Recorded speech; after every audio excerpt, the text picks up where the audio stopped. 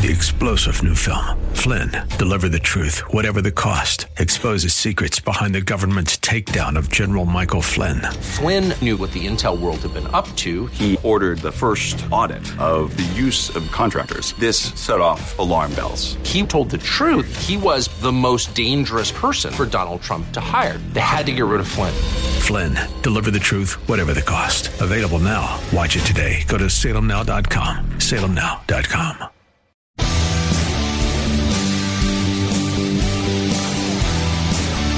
Are you looking for truth from God's Word that you can understand and apply to your life?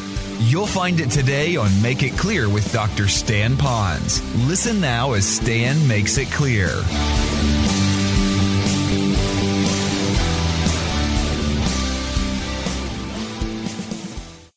So, as you face your life full of difficulties that might have been brought on by Christians that have not been walking with the Lord, that have come against you to betray you or to bring more harm to you financially or relationally, I want you to still hold your head up high, because the Bible says that we can still rejoice in what is happening. I thought about this as I went through this passage, and I asked myself, what were 3 favorable results or benefits that Paul got out of having these people come against him? The first of all was this: when he preached the gospel, it cleared up for all the people that were around him that his life wasn't about Paul, but his life was about Christ. So when people come against you, or circumstances are against you, then you're saying a loud statement to them: I don't care. You can't make it difficult for me, because whatever you throw at me, I'm going to turn around and give glory to the Lord. I'm still going to shine with genuine joy, and I'm going to further the gospel with this thing. So as you're looking at this, you're going to be a testimony to the outsiders that it's all about Christ no matter what happens, and not about you and your pity party. The second I put down here for me is that most believers now could become encouraged because they can look at who's come against me. Let me tell you a story, and I don't always win on my difficulties. Believe me, I have my own issues, as we all do. But many of you kind of remember a long time ago, maybe a year or so ago, we had an individual, a man that we really wanted to minister to. He came here into our building after he was given what we call a no trespass warning, because he broke into our building 3 times. The night before he came into the building, we told him not to come on our property, but I'll speak with him on our sidewalk anytime he wants, because I really was willing to keep a door of opportunity of ministry open to him. That morning on Sunday, many of you were here and you'll remember the story. He showed up, but he didn't just show up on our property. He was with our children in one of our rooms, and he was banging on the piano and making all sorts of statements that were bizarre. And so obviously I was immediately called, and I grabbed a couple of, so if this guy wanted to take a poke at me, I could hide behind Jeff. And so we were out there meeting people, greeting people, and as this all happened, this man was screaming at me up on the 3rd floor, banging the phone down, slamming doors, hitting the keys and the computers, the keyboard and all of this. And for that moment, I can only tell you there was an overwhelming sense of God's peace in my mind. I did not fear for my life. I did not fear what I was going to do next. I'll be honest, I didn't know what I was going to do next, but I didn't fear because I didn't know we're going to have catastrophe. I just knew that I had to speak as little as possible to this person so I would not inflame him anymore. And secondly, I remember the verse, Spirit brought it back, that said, a soft answer turneth away wrath. So I lowered my voice, spoke slower, and was calm and quiet around this individual. Later that morning, he was found hiding in Carol's office, and the police did have to take him away for the protection of our people, and this story goes on and on.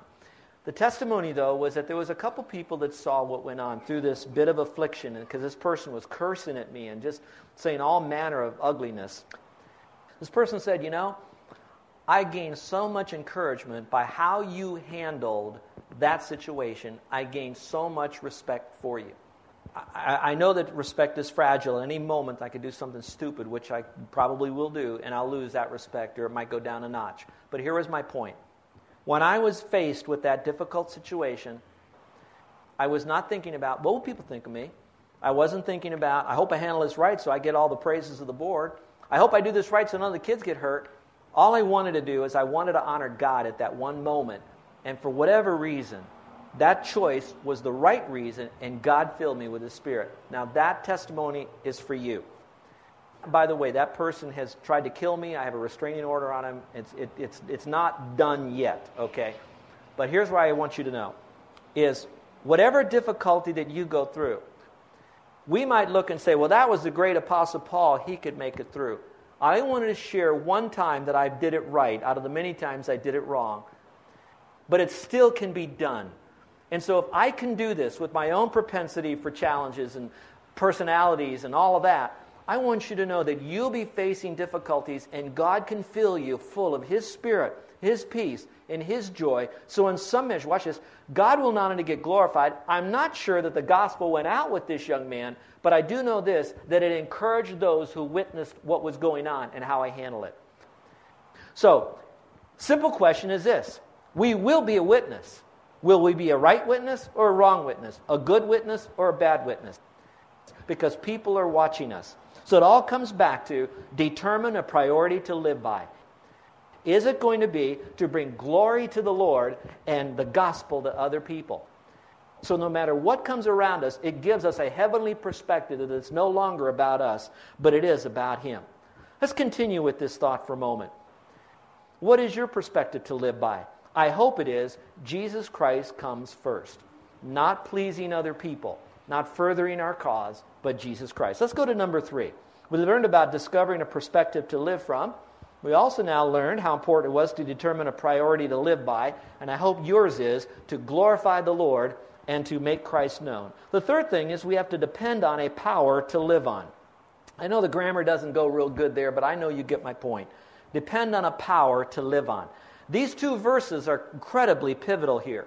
Let's look at them together. Let me read them to you. Would you follow along carefully? Because I want the Word of God to minister to all of us. It says this, "For I know that." Now, you may want to underline that. Paul is now saying, I know that. That's like I have a conviction. I discovered. I'm determined. I know this for a fact. I know that this will turn out for my salvation. In other words, no matter what the difficulty is, I will still be saved out of this. Now, for just a moment, let me try to clarify something. If we're in a difficulty right now, and we're saying, if I handle it right, the difficulties will go away, that's not what this is saying. What it is saying is that I'll be saved out of these difficulties. In other words, I will emerge from these difficulties a stronger, better person. It doesn't mean if I do it right, the problems will diminish. So some of you that are going to try to serve the Lord thinking that I'll get rid of my problems, that's not going to happen. But if you say, these problems are going to come and go, there will be an ebbing and a flowing on my problems. Everybody is going to have that. Scripture says so. But I can emerge from these problems a stronger, better person. And so we go into this thing making Christ the Lord of our life as a Christian. Then we choose to live totally for Him and to make Him known to others, that no matter what goes on, we can emerge from these problems a better and stronger person. But now there's some key in this passage. It says this. He says, "For I know that this will turn out for my deliverance through your prayer." Would you underline that? It's interesting how that even though that he has this relationship upward with the Lord, he also recognizes the value, the critical essentiality of people praying for him, and he recognized that by acknowledging it. I know it's through your prayer. So put number 1 there. Then number 2 in the verse it says, "And the supply," or the provision, which that's what it means, "of the Spirit of Jesus Christ." So he says, I know that I'll emerge a better person by you praying for me and by the Spirit of God giving me all that's necessary so that while I go through these problems, I can emerge stronger. Now go on with the verse. It says, "According to my earnest expectation and hope, that in nothing I shall be ashamed."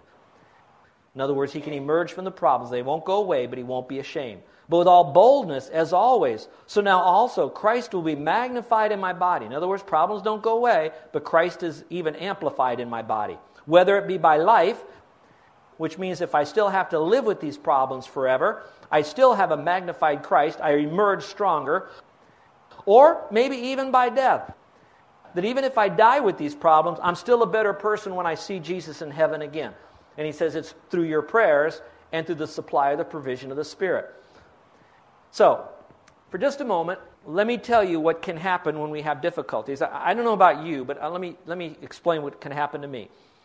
I'm a kind of person that not only do problems come my way, but in my mind I'm always anticipating what would happen if there would be a problem. I'm kind of like one of those people that I bring 2 battery chargers for my cell phone when I go on vacation in case I lose one and can't find one. Y'all know maybe you're not weird like that. Some of you are going to say, boy, that's compulsive possessive. He needs counseling. It may be very true. But I anticipate these kind of problems that come my way. I am a problem solver. My relationship with Carol, she brings me a problem, and sometimes I want to give her the answer right away. It's not always right, but I want to be the answer man. I know that some of you might be in that same boat. You may be wired. That may be your personality. It may be because you've been raised to a position where you've been expected to have answers for everybody that's there. Now, with that being the case, when a problem comes your way, those of us who tend to want to be quick problem solvers, we begin to try to quickly solve the problem, get it gone. Maybe even think about it overnight. Lose sleep over this thing if it's a bigger problem. Figure out who's to blame and how you can get it right and all of that. When we begin to totally immerse ourselves, watch this now, in our problem, in our flesh, after a while, that problem, and the longer it lingers, it begins to diminish our energy. It diminishes our joy quickly. It's like sucking joy away from us. It's like it's a joy robber from us. And the reason it's a joy robber is because we have not depended upon the power that we needed to be able to handle the problem with wisdom and strength and patience and peace and all of that.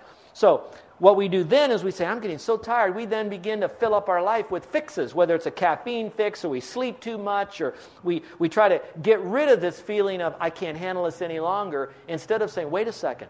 These problems are our way. We cannot handle this thing apart from, watch this now, the prayers of God's people and the fact that the Spirit of God will supply. 2 specific things cause Paul to rejoice. Number 1, the prayers of God's people, that's human.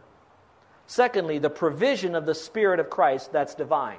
So the prayers comes from the human part, and power, provision, comes from the divine part. All right, now, that's being said. Now, the Holy Spirit chose to have Paul write that in Scripture, that he would be strengthened, Christ would be magnified if people pray. So we know that people praying for us is biblical. It is not a weak thing, which now tells me this deeper lesson. When I'm going through difficulties, some of us have so much pride that we cocoon and we don't share our difficulties. And it's pride because I don't want everybody to know, because maybe they won't like me. Maybe they'll think it's my fault for the problems. Or if I tell them I have problems, I'll look like a weak person around them. And it's none of their business to know all of this stuff. Or I'll burden them, and I don't want to do that. And the list goes on and on why we don't share. Check your own motives. Where this passage, God wanted Paul to express this, prompted Paul to say, it is by your prayers. So for another person to pray for you, they need to know about what they need to pray for you. Paul outlined very much through writings to other churches the struggles that he went through. He talked about it here. I've been in chains. I'm in prison. You know all about me. He's telling everybody. There's no pride about Paul. He's humbly saying, man, look what's happened to me. And he now knows it needs you to pray for him. Now, take it to another level. You know what true fellowship is? Fellowship is when people have something in common. They may not have the same difficulty that Paul has, but they all have their same difficulties. And by praying for one another, that unites us. Why do you think in the old days churches would have tremendous prayer meetings? And sometimes it's very tedious when Johnny over here is talking all about a great uncle that nobody's ever met before, that never heard of this person and will never meet before, but he's sharing about it. When they share about that need, there's connectivity that's going on that bonds the body together. And watch this now. When you pray, believing God will answer and you'll receive. So now they're seeing God move in people's lives, which encourages the body. So here's what we're doing. Paul is saying, I am encouraged, I will be strengthened, Christ will be magnified, I'll be delivered through your prayers for me. So folks, what we need to do if we want to handle difficult situations, share it with people. Don't whine about it. Don't blame place. Don't give a bragamony in your testimony or your request for prayer, but let people genuinely know. Now, does it have to be everybody in the world? I don't know. Scripture isn't clear on that. For me, it probably would be selective people that I know that really do care, will really pray, watch this now, and they have a close connection with God. Who wants to give it to somebody who never gets their prayers answered? Right? So you want to give it to somebody who has connectivity to God. So share your burdens with other people. It is okay to do that. And by the way, if you're praying for me, then my responsibility is to shut up long enough, I know that's not a phrase, you know what I mean, so that you could tell me your problems, and I pray that I care enough about you, that I will pray for you, and that I too am connected to the Lord, so my prayers for you will be answered. But now the second is the provision of the Spirit in there. And of course, the only way we're going to make it through our difficult situations is going to be from the Lord. Now, this is what is so cool. This is so cool. God permits the circumstance to come against us. He says, I do it so that you would glorify me, that you would have Christ magnified in you. In other words, you'll grow yourself. At the same time, you're going to further the gospel. But he also says this, I love you so much, I permitted that circumstance in, so it is all about me, but now I'm going to send my Spirit to you so that when you go through that difficulty, you can go through the difficulty with joy. So I'm going to help you. I'll be right there with you. So he doesn't just dump all the junk on us. He expects us to live a different life, and he sits back and laughs. He's right there to help us. And so I want you to know it's all about Christ. It's all about furthering the gospel, and it's all about him giving us the power to go through all of this. Look at the phrase again. He says, for I know that this will turn out for my salvation through your prayer and the supply of the Spirit of Jesus Christ. And he says, it's my earnest expectation. I believe it. I have hope. I know it's going to happen. And let me give you the fourth principle. If you just take these four, and by the power of the Spirit of God, you give it to the Lord, we can handle difficult situation. And that is to decide on a purpose to live for. What is our purpose to live for? So let's look at it together. Would you follow along as I read it to you? It goes like this. For to me, to live is Christ. All right, now think about that. For to me, to live is Christ. And to die is gain. But if I live on in the flesh, that means in my body, this will mean fruit from my labor. Yet, what I shall choose, I can't tell, for I'm hard pressed between the two. First, having a desire to depart and to be with Christ, which is far better. And second, nevertheless, to remain in the flesh is, oh, I love this, I love it. To remain here is more needful for you. It's not about me now. I don't want to be here because of me. I want to be here for you.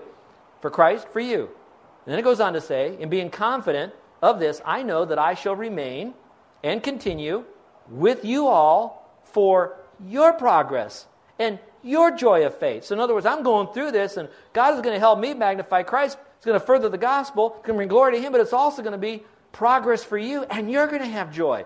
So that your rejoicing for me may be more abundant in Jesus Christ by my coming to you again. You know, I have to think that Paul was a tired puppy, or maybe I should say he was a worn-out workhorse. He did lose some things. Listen to some of his losses. He lost his friends. We know that in Scripture. Some abandoned him. He lost his ministry in the sense what he was wanting to do and where he wanted to go. He couldn't go there. He lost his freedom. Who would like to spend most of their ministry in jail, chained to guys you don't really know, who are smelly, and then you lose your privacy? You know, sometimes we forget about that.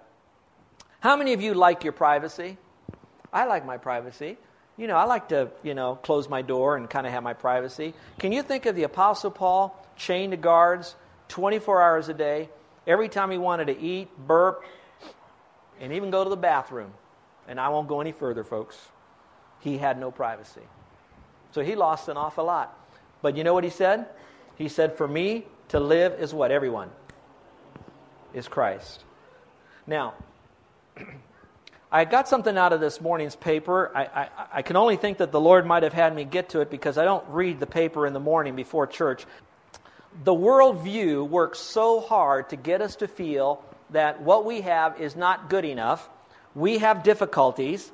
And then the worldview is so good because they're driven by greed that they say to get out of your problems or the feeling of depression and discouragement and despondency and all that goes with your problems, you need to spend money. Or they do it this way. You need to have things so that it will make you feel better if you can't get rid of your problems. Other times they'll say, you do have a problem, but if you buy this, that problem will be gone. And God isn't trying to remove the problems necessarily as he wants to be glorified through it, further the gospel, Christ be magnified, and others. I could sit back here and I could look at this and say, look at how bad the world is. What I'd rather do is to say, that's how bad the world is, but let's look how great Christ is. And so now some of you are sitting back and you're saying, boy, that is really bad stuff. But that stuff bombards us. I imagine if I go through the paper, there's going to be one ad after another ad. And what they're going to tell me is, you're going to have difficulties if you don't get this. You have difficulties to get rid of it. Buy this. Or they'll say, hey, you know what? I'll tell you right now, Stay with your difficulties, but at least feel good about it. So buy that. And so they're going to try to get me to resolve my difficulties the world system way. And yet the Bible says, Paul is our example. He says, for me to live is Christ. It's not a new computer. Watch this now. This is heavier. It's not to prove to my kids that I love them. It is not to get them to love me back or to think I'm one of the better parents in the school. It's all about Christ and Christ alone. I put down here for me, what does the media try to make me feel? First of all, regarding possessions. They tempt me to buy things that I don't want with money I don't have to impress people I don't even like.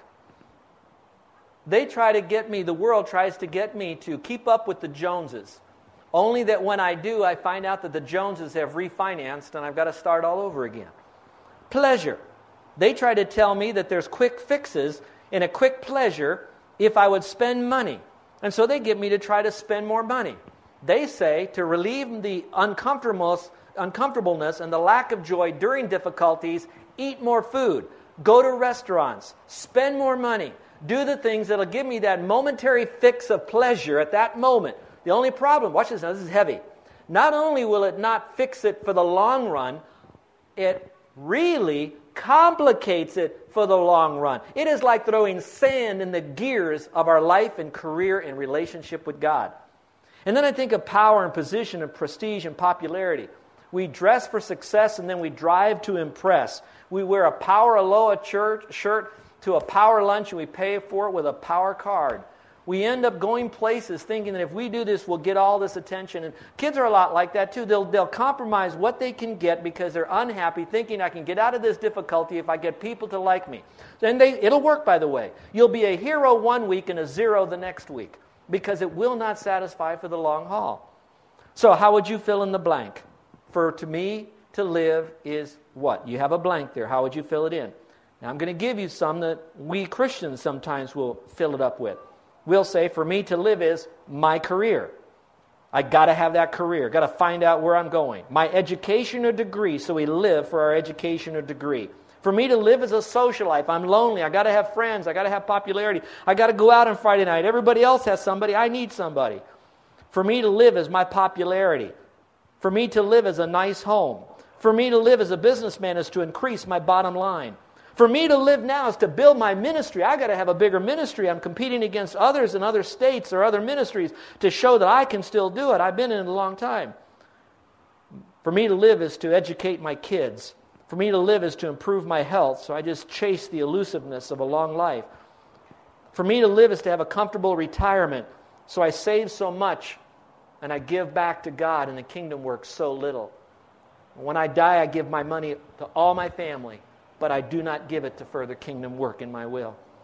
For me to live as a life partner, and I've got to find one, and you'll compromise just to get married, and once I do, I'll just confess it and go on later on. I will tell you this, folks. All those that I listed, listen carefully. None of those are necessarily bad. It's good to have a career. It's good to educate your kids. It's good to have a social life. It is good to build your ministry.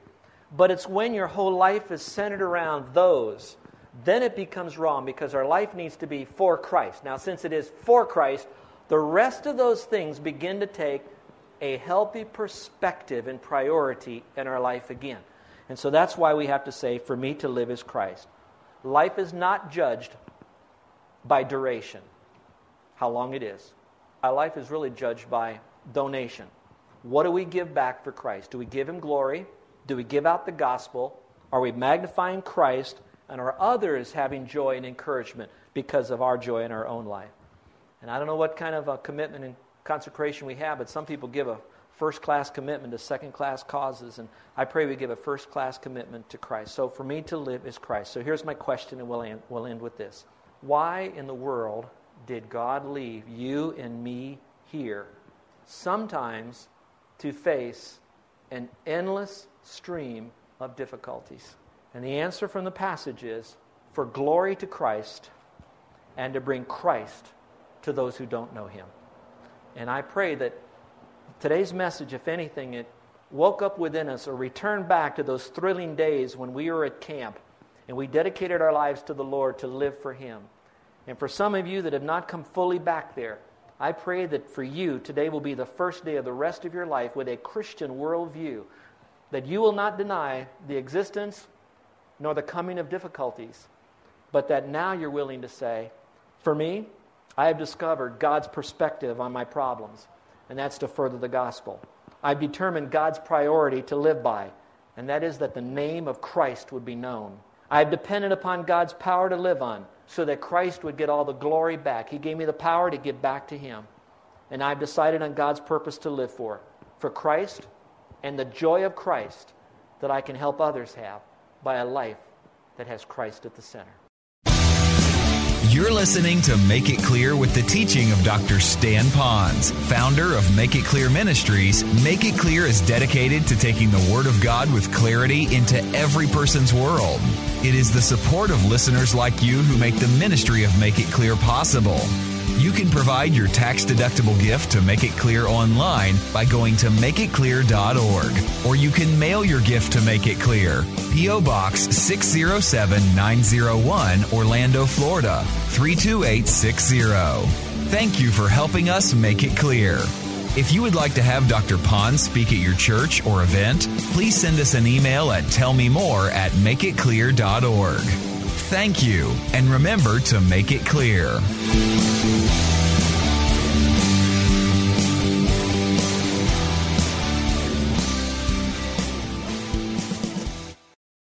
Three-star General Michael J. Flynn, head of the Pentagon Intelligence Agency, knew all the government's dirty secrets. He was one of the most respected generals in the military. Flynn knew what the intel world had been up to. He understood its funding. He ordered the first audit of the use of contractors. This set off alarm bells.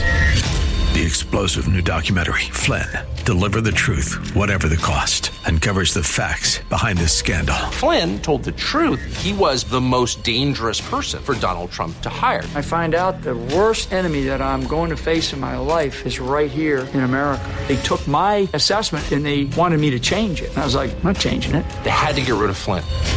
With in-depth interviews, archival footage, and never-before-seen personal records of the man behind the headlines. I just felt like I was drowning. Flynn, Deliver the Truth, Whatever the Cost. Available now. Watch it today. Go to salemnow.com. salemnow.com.